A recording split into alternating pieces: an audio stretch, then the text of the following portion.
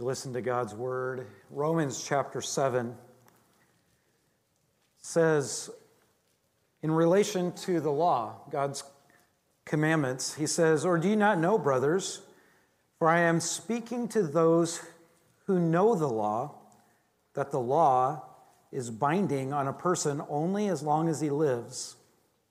For a married woman is bound by law to her husband while he lives, but if her husband dies, she is released from the law of marriage.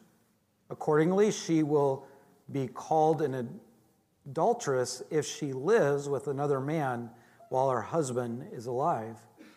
But if her husband dies, she is free from that law, and if she marries another man, she is not an adulteress. Likewise, my brothers, you also have died to the law through the body of Christ, so that you may belong to another, to him who has been raised from the dead, in order that we might bear fruit for God.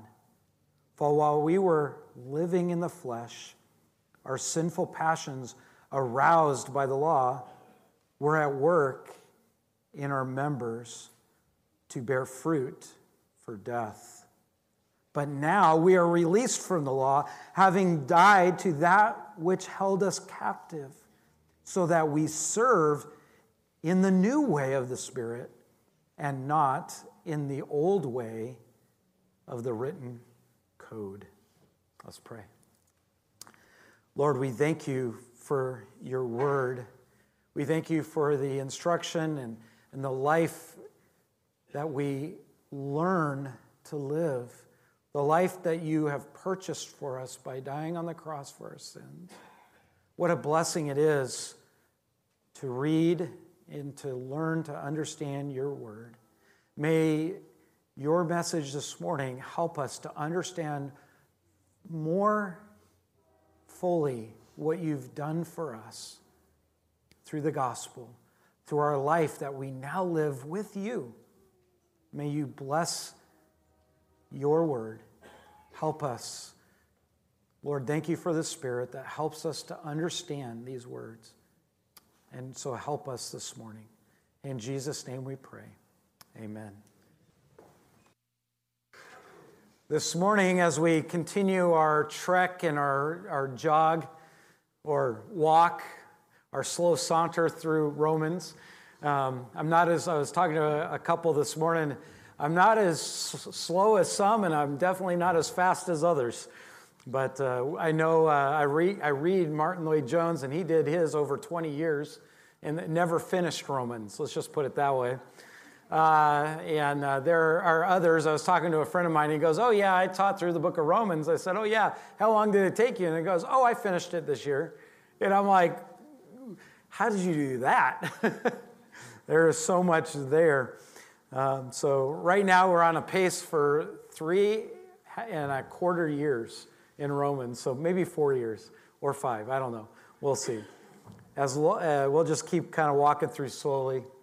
And I love all the chatter. I love all the talk. It's been fun to talk to many of you as we go through Romans, as we learn about our salvation, our walk with God, our union with Christ.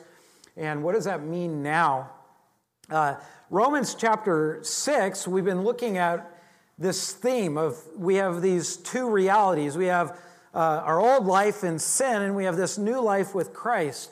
We talk about being in Christ, united with Christ, and how that really affects our new life. And so we've been talking about our new life in Christ. It's empowered. It's now in a new kingdom. We have new desires, new people to follow. The problem is sin. Sin is calling us back and drawing us back into the old life. In fact, in Romans chapter 6, that's really the theme. Paul uses in the word sin and talking about being mastered or controlled or lorded over by sin 17 times in just chapter 6 alone. So as we look at our new life, he says, now this is what our new life looks in relation to the old master and sin. So that's what 6 was all about. Now we're entering into chapter 7. As we peek into chapter 7, he's given us a new theme, and the theme is the law. So now what do we do with the law? The law is referring back into the Old Testament. You look at Exodus, Leviticus, and Deuteronomy. You look at Numbers. There's a lot of law giving. God says, these are my laws, and this is what I want you to do. If you think about the Jews and the Israelites, when they heard the law, they considered the first 5 books of the Old Testament was called the law. And so when we think about the law, there's several different aspects of the law. As you'll realize quickly as we go through chapter 7, if you read chapter 7 over the next few months, you're going to realize he mentions and refers to the law over 32 times. So the laws is the major theme. And that's the thing, is how do we respond to the Old Testament law? How do we respond to the law in general? And some of you ask that question every day when you drive, right? How do we respond to the speed limit? And that's a good question. Some need to ask more than others. But I like the gas mileage I get for going under the speed limit. It does my truck a lot better. Some of you don't have that problem. But that's what Paul is getting at here is how do we respond, and how does our relationship with Christ change how we respond to the law? That's what we want to look at this morning in the first 6 verses. Now, all of chapter 7 will be dealing with that subject. It's interesting as we look at 1 Corinthians chapter 15, verse 56, he says, the sting of death is sin. Death has a sting because of sin, because of that old life. And he says, and the power of sin is in the law. The law produces a powerful aspect in sin. There's a problem with the law, and we're going to be talking about that. So there's several parallels in chapter 6 and chapter 7 between sin and the law. So look at some of these parallels. And we look at verse 2 of chapter 6. It tells us that believers, if we put our faith and trust in Christ, it says believers had died to sin in verse 2. Now in 7 verse 4 that we just read, it says they have died to the law. So not only have we died to sin, but we've died to the effects of the law. Now, you look in chapter 6 again, it says we have been freed from sin. That's great. We've been unchained. Sin no longer has power over us. It's confining us. And also, we see here that also we have been released from the law. And it goes on in verse 6, it says that we've been released.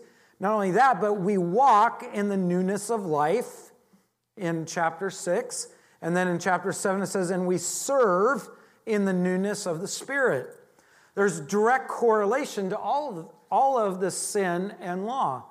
Also, it says victory over sin is tied to our union with Christ in his death and his resurrection. That's Romans chapter 6. And then in Romans 7, it says our release from the law and its sin-arousing power is because you now are joined to the crucified and risen Lord. It's interesting. We see these direct correlations from sin to law. So Paul wants us to understand, well, now what do we do with our life as we grow closer to the Lord? What is our response to the law? To understand that, you need to understand that there are 3 parts to the law. Did you know if you look in the Old Testament, there are 3 parts? The context always tells us what we're dealing with. There's the moral law, the 10 Commandments. The moral law is how to live a godly life or how to pursue personal holiness. If we think about this, we see it directly in the 10 Commandments, but also you can look at it, it expresses God's character. The moral law is all about who God is, and he wants us to grow in and follow his character. That's the moral law. So if you think about the law, the first aspect is that, the moral law. Then you have this ceremonial law. The ceremonial law was the law that God gave Israel and said, here, you have to have priests, you have to have sacrifice, you have to do all these things ceremonially to be declared sinless or to be declared pure in the eyes of God. In order to take care of your sin, you had to follow all of these sacrificial system. We hear about the Day of Atonement and the scapegoats and the lamb that was slaughtered for the sin of the people. We talk about Passover. All these ceremonial things that God gave them was so that way they would be able to be in the presence of God. Here's the thing, though. The ceremonial law was fulfilled in the life, death, and burial and resurrection of the Lord Jesus Christ. He fulfilled the whole ceremony. The ceremony in Hebrews chapter 9, chapter 10, chapter 6, I'm kind of working my way back in my brain, all declare that all the things of the ceremonial law were just a shadow of what was to come. We know the shadow's not real, but it gives us an outline or a picture of something that it's shadowing. And that shadow was Christ. The shadow was the ceremonial law, but it came from Christ. It showed us what Christ was going to do for us that would last for eternity, to pay for our sins on the cross, to help us to be declared right in God's eyes. If you've been reading Romans 3, 4, 5, 6, we know that the law cannot declare us right. It's like we can seek forgiveness from God by following the law, the ceremonial law, but it will never make us holy in God's eyes. That's why we need Christ. We cannot be declared right in God's eyes through the law. That's why Christ died on the cross. We are justified by his work for us. We can't do things in order to appease God. That's the point. And so now, as we go into this text, this is what God is talking about. When we talk about this in verses 1 through 6 this morning, when we talk about the law, this is the law that he's talking about. Because in the context, we've all been talking about we can only be declared right in God's eyes. There's a third law, by the way. It's called the civil law. So we have the moral law. That's how we deal with one another. That's how it's all the one another's. It's all those things. We have the ceremonial law. That's how we deal in relationship to God. And then we have civil law. God, in the Old Testament, gave all these rules. This is how you deal with society. This is the society law. This is the law that deals with government, that deals with society, dealing with how we deal with poor, how we deal with all these things. All of these things have been brought into a lot of the way we deal with governmental things even today in America. Then some of them are lacking. If we look at the old law in the Old Testament, this civil law, we see that even sometimes in America, we're lacking in what God said for us to do. This is the function, how we function with society. So one aspect of the law is how we deal with one another. The other is how we deal with God. Then, the third aspect of the law that God gave is how we deal with in a government aspect and how we deal as a society aspect. Think Romans chapter 13. Or when Jesus said, give to Caesar what belongs to Caesar. Right? That he's saying is like if the law says you pay the tax, pay the tax. And then he says, what I demand, give to God what belongs to God. And he demands worship of his glory. So that's what we're talking about. When we think of the law here, there's those three aspects, and we got to look and see which one he is talking about. Otherwise, it doesn't make sense. So how do we respond to the law? Well, there are two ways that most people respond to the law. There's the legalist, right? Now, there are many types of legalists. There's not just, it's like saying, what church do you, which denomination do you go to? Almost all denomination lines don't really mean anything anymore. It just really matters what the pastor preaches and teaches, whether they follow God's word, don't follow God's word, whether there's all these different aspects, right? So denominations don't mean the same thing that they once did. But the legalist is the same way. There are those that keep the law in order to be saved. The legalist says, I have to follow the Old Testament law. I have to do the ceremonial stuff. In order to be saved, I have to do that. We see that in Galatians chapter 5, where the Judaizers were saying, hey, I know that Christ is good. You need to follow Christ, but you have to do all of these ceremonial law. If you don't, then you're really not saved. There are some legalists that do that. There are other legalists that believe you have to keep the ceremonial law in order to be sanctified. What that means is that if you don't keep the ceremonial law, you won't continue to grow closer to God. You have to keep the ceremonial law to be able to approach God, to appease God.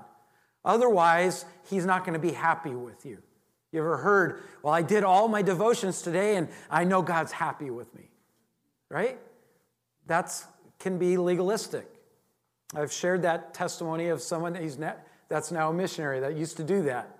And they would focus so much on what they did, but they didn't have a love for people, right? They thought they were trying to appease God and make God happy, right? So there's those that do that. There are other legalists who add more commandments to the law, right? We see that the Jews are really good at that. There's the Talmud, which they have now 12,000 plus laws based on the Ten Commandments.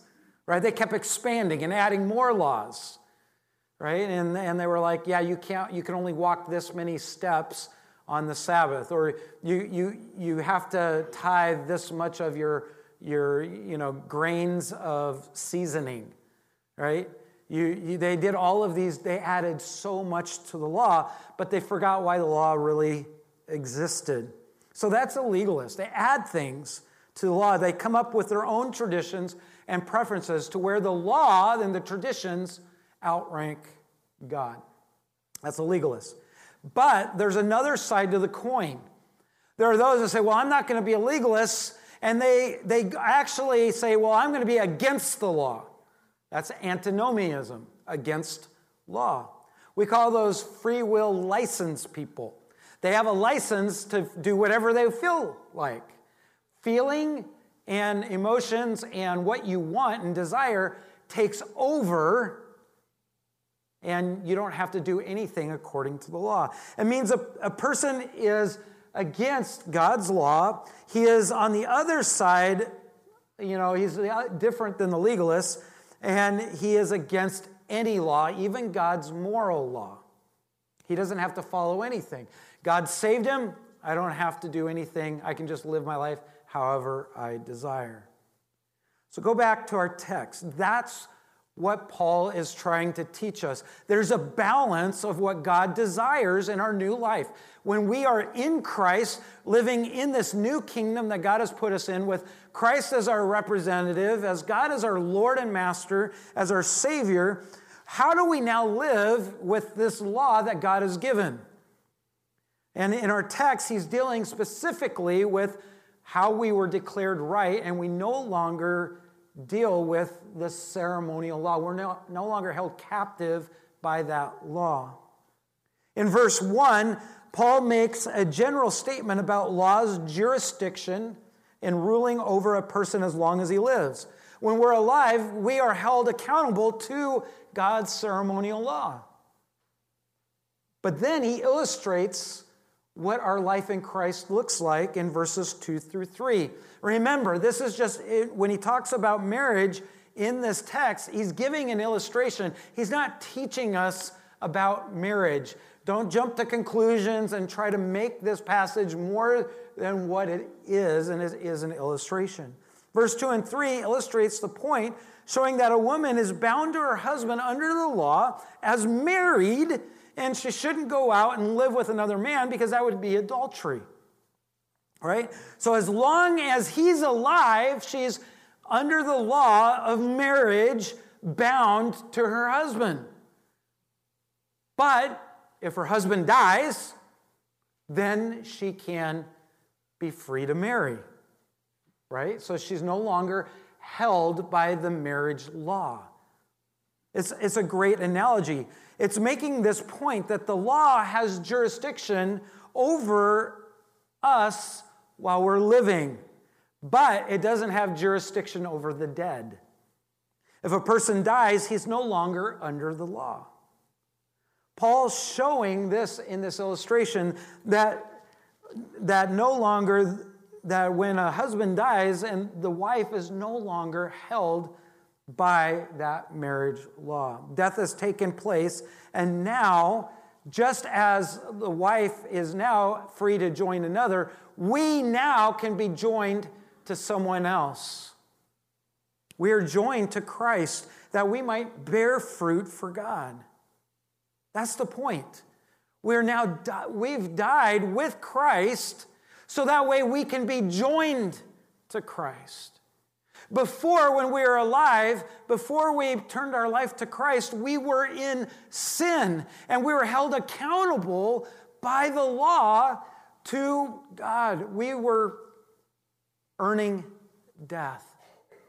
The law showed us to be sinners and showed us that we earned death. But then when we died, we're no longer held accountable to the law. So now we can be joined to Christ, and being married to Christ, we have a new life with Him. Verse 4, he applies this point of this illustration. He applies a point showing that we died to the law through the death of Christ, and we are now remarried to Christ so that we might bear fruit. He continues to explain in verses 5 and 6. First, he gives us the negative. We need to die to the law because it aroused our sinful passions.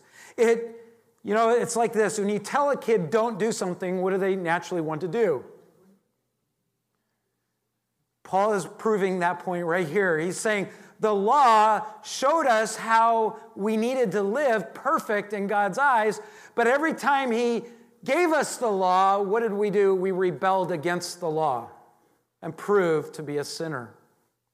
God said, don't do this. What did we naturally do? Do this. Our flesh is naturally in rebellion to God. That's the negative in verse 5. But in verse 6, he says, in Christ we have been released from the bondage of the law so we can serve God in the newness of the Spirit. Verses 1 through 6 can be summed up this way. I went too far. It can be summed up this way. Through our union with Christ, we have died to the law so that we are free to bear fruit for God in the Spirit. Now, I've given you basically what this text and the point of this text. I want to share with you two really strong implications and help us to understand. So what does this mean for us? How does this apply to our new life? As we walk in our life with God, as we spend time with God, how does this affect our life? Well, verse 1, or point 1, we have died to the law, which only produces sin and death. In the text, the law basically, we rebelled against the law and it produced more sin. It showed us to be sinners, and it always led to death. It was like we lived in the fields of decaying death instead of living in the fields of a great vineyard producing great amount of fruit. I know our kids, they don't always like it, but we go pick up grounders, the apples. Always looking for a way to sweeten our pig meat, right? Got to go find those apples. But one of the worst things is towards the end of the season, there are more decaying things on the ground than there are really apples, but we pick it up anyway. It helps the different apple farmers. The more that the apples stay on the ground, the more they decay. The more that they decay, they bring a bunch of bugs that attack the trees. Not only do they bring all the bugs, but guess what else comes? The voles, the mice, the rats. And they eat the trees. So the more that decay is gone, the more fruit is produced. And the point that we learn here is that we've died because we have been buried with Christ. We've died with Christ. We've been united with Christ. And because he lived perfect and fulfilled all the law, and then he died for us, being perfect, he paid for our sins and rose again, conquering death and doing what we could never do and live perfectly according to the law. I want to remind us that what this means is this does not mean that we are free from specific moral commands. We don't go like, well, the Bible says do this, but I don't have to because I'm no longer under the law. That's not what this is saying. We need to understand that we did not die to the law so that we could live lawlessly doing whatever we please. That was the false charge. By the way, if you read and learn about Paul, there are a lot of the Judaizers were claiming Paul to be lawless and preaching that no one has to live rightly. They can do whatever they please. But that's not what Paul is saying. And so, but when Christ died to the law, it was not so that we could be free spirits. Rather, it was so we can now be joined with Christ, who is our husband. Paul's illustration here doesn't try to make it say more than what it is. He's not teaching about marriage, but he's teaching about our union with Christ. Psalm 119 says, "Blessed are those whose way is blameless, who walk in the law of the Lord." He's talking about God's commands. The Bible is filled with tons of commands how God wants us to live in relation to him. Romans chapter 2, for example, verse 14, "For when the Gentiles who do not have the law by nature do what the law requires, they are a law to themselves, even though they do not have the law, because it's been written on our hearts." The moral law, the moral commands that's based on who God is written on our hearts to know that we are not walking rightly. Paul states later in Romans 8:4, the requirement of the law is now fulfilled in us as we walk according to the Spirit. This leads us to another thought, and that is this, is that we are free from the demands of the law as a system for approaching God. That's the point here that Paul is trying to make. As those who have put their faith in the Lord Jesus Christ, we've been released from this ceremonial law in order to approach God. They are no longer under the jurisdiction of the law in order to be justified by God. We've been declared right by the work of Christ, though we're no longer under that law. We're no longer, Sinclair Ferguson puts it this way, he says, we're no longer under that passport, right? When we come into a land, I love, when I was in college, I loved going through and I loved seeing how many countries I could get on my passport, right? I loved it. I was like, another stamp, that was great. It was like, even if I just flew into the country, I couldn't wait to go through the line to get another stamp. But I would present it, and they would ask me for my passport because they wanted to know under what country, under what authority and what country I was traveling. Right? My passport says I was under the citizenship of America. Here, we have a new citizenship. We're under a new authority. We're no longer under the law system. That's not our passport to approach God. That ceremonial system is now, we have a new citizenship. We have a new passport, and it's a passport that belongs to Christ. And it would be a passport that would be stained blood with red, and it would say Jesus Christ.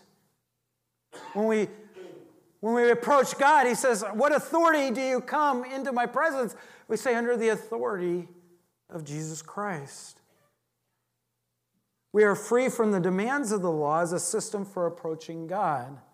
We are now declared right and justified by Christ. So dying to the law means that we do not approach God by an impersonal, ceremonial system of performance where we try to earn the right to stand with Him. We don't come to church to earn a right to stand in the presence of God. We don't read the Bible to earn the right to stand in the presence of God. We don't pray, 20 hours a day. I'm exaggerating, right? Being cynical here. So that way we can earn the right. Christ dying on the cross for our sins has earned our right to be in the presence of God.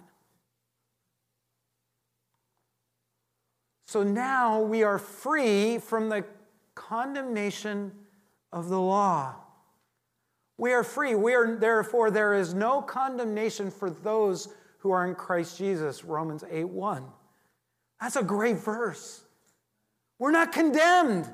The law condemns, which leads to death, but Christ is our life. The forgiveness of our sins is found in Christ. Paul says in verse 6 of our text that the law held us in bondage. It did so by putting us under the curse because of our failure to obey it perfectly. That's found in Galatians 3:10. Peter refers to the law as a yoke, which neither our fathers nor we have been able to bear in Acts 15. Romans 5:20 through 21 literally says the law increased our transgressions and held us under the reign of sin and death. But now we are free from that condemnation. That's what these verses is talking about. In this context, being in the flesh means before we were saved, before we received the Holy Spirit. Before we were under the law and condemned. But now, as believers, we are dead to the law because of the work of Christ, because we've been raised with Christ. We're now unified with Christ. We're married to Christ. We are the bride of Christ. And we have a new way to live without condemnation. Paul's going to continue to go in this into verse 7 through 11. We'll look next week. Or no, not next week, but in 2 weeks. So the law is not the answer for our sin problem. Fulfilling the ceremonial law will never take care of our sin problem. If today you're trying to live and produce things in your life to appease God or to please God, you say, well, I'm going to do all of these things and that'll make my life better and deal with my sin. That's not the way it works. It's not the way it works. We are incapable of producing obedience through the law. We don't obey God by following the law. The law actually proves us to be rebellious. It's the opposite of obedience. That's what Paul's point. Before the law, we were incapable of being obedient. But now look at the other implication. Jesus Christ delivered us from the law, which produces spiritual fruit for God. As I said, God does not free us from His law, His moral law, so that way He didn't free us from the ceremonial law so we can live any way we please and live against His moral law, because He wants us to grow more and more like Him. Rather, He frees us from the law so that way we can be joined with another, and that another we love, and it produces fruit in our life. This is a transforming relationship. When we're united with Christ, it's transformed us. In verse 6, Paul uses the same contrast that we saw in chapter 6, verse 22. He says, but now. It points to the great change from before we met Christ to afterwards. Before we met Him, we were in the flesh. But now we've been released from the law and have died to that by which we were bound. My death released me from the power of the law, and it changed everything. That's what it means when we say, have you surrendered your life to Christ? Have you died to yourself, and have you joined and presented yourself to Christ? Are you alive in Christ, or are you still living for yourself? Also, our death in the law freed us to be joined in marriage to the risen Christ. This implies that we now have a new life in Him because Jesus doesn't marry a corpse. I want you to think about that. Jesus rose from the dead so He could conquer the sting of death, and He could raise us with Him to a new life. Behold, we are a new creation in Christ. We've been submerged into the life, death, burial, and resurrection of Christ. There's one thing certain about marriage, right? It will change you forever. Suddenly, you're not your own. Think about that. What once was mine is now ours. You know, the first 5 years of marriage, you struggle with that. Yeah, I need to go get my money. Oh, I mean our money. Do you have my checkbook? I mean our checkbook. I didn't even know what a checkbook was when we got married. But that's beside the point. Now, I think I write more checks now than when we did when we got married. But here's the thing. It changes everything. You have to think about your spouse. Let me go check with my husband. Let me go check with my wife. Because marriage impacts both. I want you to think about that. Marriage impacts both. In this illustration of how we relate to the law, the marriage that we now have in Christ impacts us. Christ impacts us. It's a loving relationship, isn't it? What Christ did for us in Ephesians chapter 5, we always talk about this in the roles of marriage and what marriage is all about. In Ephesians 5:25, it says, Christ loved the church and gave Himself up for her. So now we willingly submit to Him, not out of duty, but out of love. I want you to picture this. The idea that Paul is giving us here is, picture a woman who is married to a very overly demanding, perfectionist man. A slave-driving husband who demands perfection. By the way, did you know in the Old Testament that the Israelites, not in the Old Testament, but during that time, that the Israelites made it to where if a wife burnt the meal, he could divorce her? That's how crazy the Israelites went with the law. They looked for any way to make a law to get out of the law. That sound familiar? Making laws to get out of the laws, right? But picture this woman that's married to a very demanding, very perfectionate man. She lives in constant fear that she will not please him. Every single thing that she does is scrutinized to the very minuscule. You know, the guy puts on gloves and, oh, there's dust there. You didn't clean well enough today, right? That's not true on our farm. We can't get away from dust and dirt. It's just impossible. We try. But then, think about this. Much to her relief, he dies. Think about it. Every day is like prison. I don't know if I'm going to please him enough. I don't know if I'm going to do anything right. I don't know if I'm able to do anything right because he's so demanding. But then he dies. Think about the relief. I think a week off from cleaning. Right? But sometime later, after he dies, she meets a loving, kind, and caring man. She's cautious. She's a little fearful because of her past marriage. But this man is so loving, so kind, so caring. She falls in love and gets married. Now she still is cleaning, doing things for her husband, cooking meals, but she does it joyfully out of love. There's no duty. There's no demands to be met. There's no impossible tyrant. There's just love. The analogy breaks down in what God has done for us with the law. The law is so demanding. It's a perfectionist thing. You have to be perfect under the law.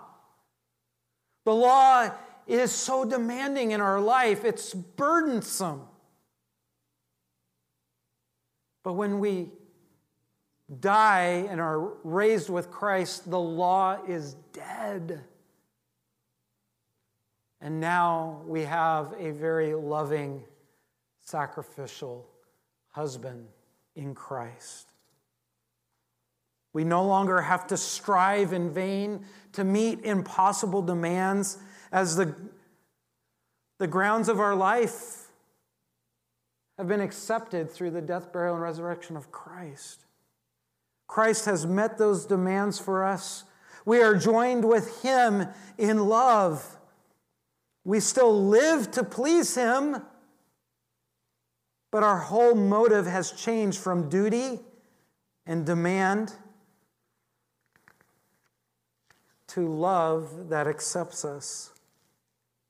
You see, this is a liberating relationship. We've been liberated from that demand of the law to the loving relationship with Christ, to that marriage with Christ. Before we were bound to the law, but now, through our death, we've been released from the condemnation and dominion of the law. This is a picture of a prisoner being let free. We're no longer captive. They are released from their striving to keep the law in order to gain acceptance with God. This helps us to understand what Jesus said in Matthew 11 when He said, "Come to me, all you who are weary and heavy laden, and I will give you rest." The law just burdens you and lays this heavy burden on your shoulders. Jesus says, "Come to me. Take my yoke upon you and learn from me, for I am gentle and I am humble in heart, and you will find rest for your souls. For my yoke is easy and my burden is light." What Christ has done for us, and as we live this new life, this is what God is talking about. When we are united to Christ, it allows us to produce fruit because we're no longer under this demand and pressure of the law. And it becomes a fruitful relationship. The reason we are joined to Christ is so that we might bear fruit in verse 4 of chapter 7. When you compare it to verse 6, you look at verse 4 and verse 6, it says, "So that we serve in the newness of the Spirit." It's probably referring to the fruit of the Spirit that's found in Galatians 5.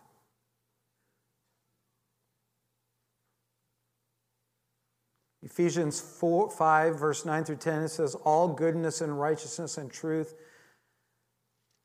trying to learn what is pleasing to the Lord." When we're married to Christ, He affects us.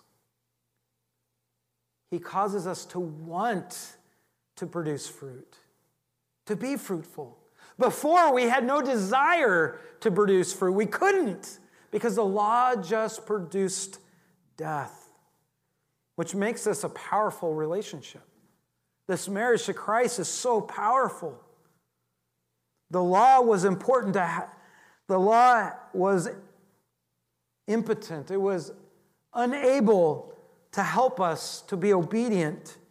But Christ gave us the Holy Spirit to indwell in us, to empower us, to help us to overcome sin. To be under the law is to be in the flesh, to be unfruitful, which has no motivation, no power to overcome sin. We have no ability to obey. It's impossible. But when we're married to Christ, that loving relationship, that liberating relationship, where it's powerful. The Spirit enables us to put to death the deeds of the body, the deeds of the flesh, the sin, so that we will live, that we'll really live. That's what it means when Jesus says, I've come to give you life to the fullest.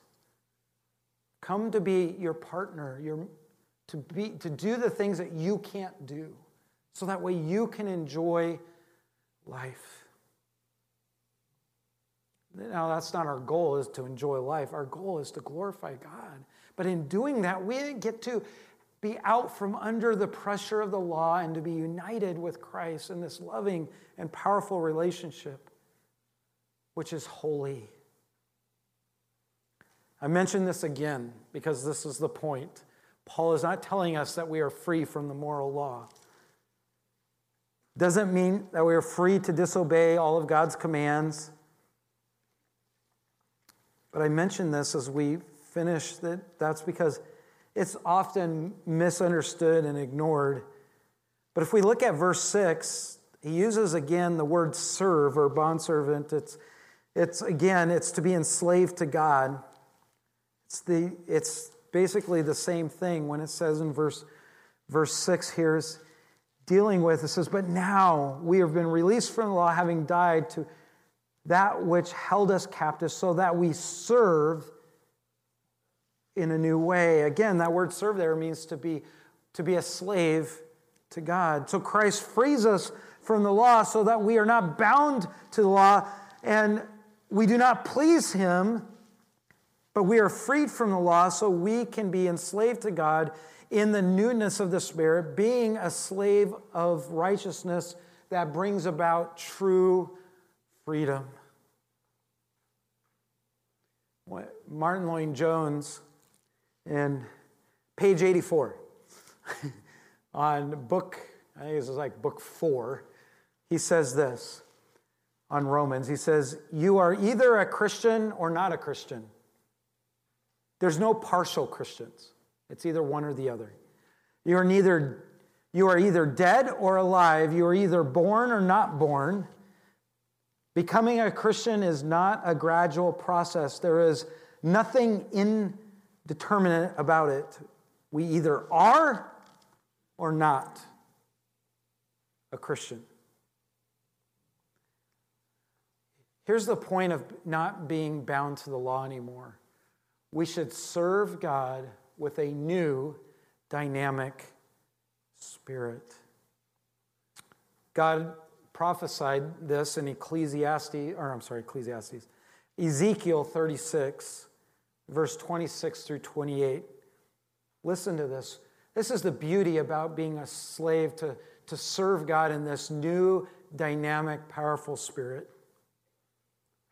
Verse 26 in Ezekiel, prophesying about what it means to be a believer in Christ, to be born again, to be married to Christ, to be free from the law and alive to Christ. It says, and I will give you a new heart and a new spirit. I will put it within you. I will remove the heart of stone from your flesh and give you a heart of flesh. And I will put my spirit within you. Now get this. And cause you to walk in my statutes and be careful to obey my rules. Who gives us the power to obey? Christ does. Our life with Christ. If your life isn't bound to Christ, if you haven't died to yourself and given your life to Christ and you submitted to him, If you're not saved, if you haven't been born again, the Bible says born again, simply, you live your life in the flesh, but now it's not about your life, but you die to yourself and you're reborn in this life with Christ. You're a new creation in Christ. You're not going to be able to obey God. It's just impossible. He says, and I will cause you to walk. I will cause you. He's going to give you a new desire. You're going to want to change. You're going to be struggle. I've been discipling this one guy for a couple of years, and he's like, why does this bother me? It never bothered me before. It's like people talk about these things, and it just bothers me. It's just not right. I'm like, that's because you're truly saved. You have a new desire. You're married to a new partner. The law is gone, and Christ is now your partner, your relationship. You're married, you're united to Christ. Verse 28 of Ezekiel 36 says this, you shall dwell in the land that I give you to your fathers, and you shall be my people, and I will be your God. We should not serve God in the old letter of law. You've heard of follow the letter of the law versus follow the spirit of the law. We're no longer married to the taskmaster, to the perfectionist. We're no longer married to that law. We're no longer under that burden. Don't follow the old letter of the law. Don't try to perform to gain joy from God. It's never going to happen. Don't try to do some performance to appease God and to try to take away the wrath of God to be good. It's just going to produce more laws.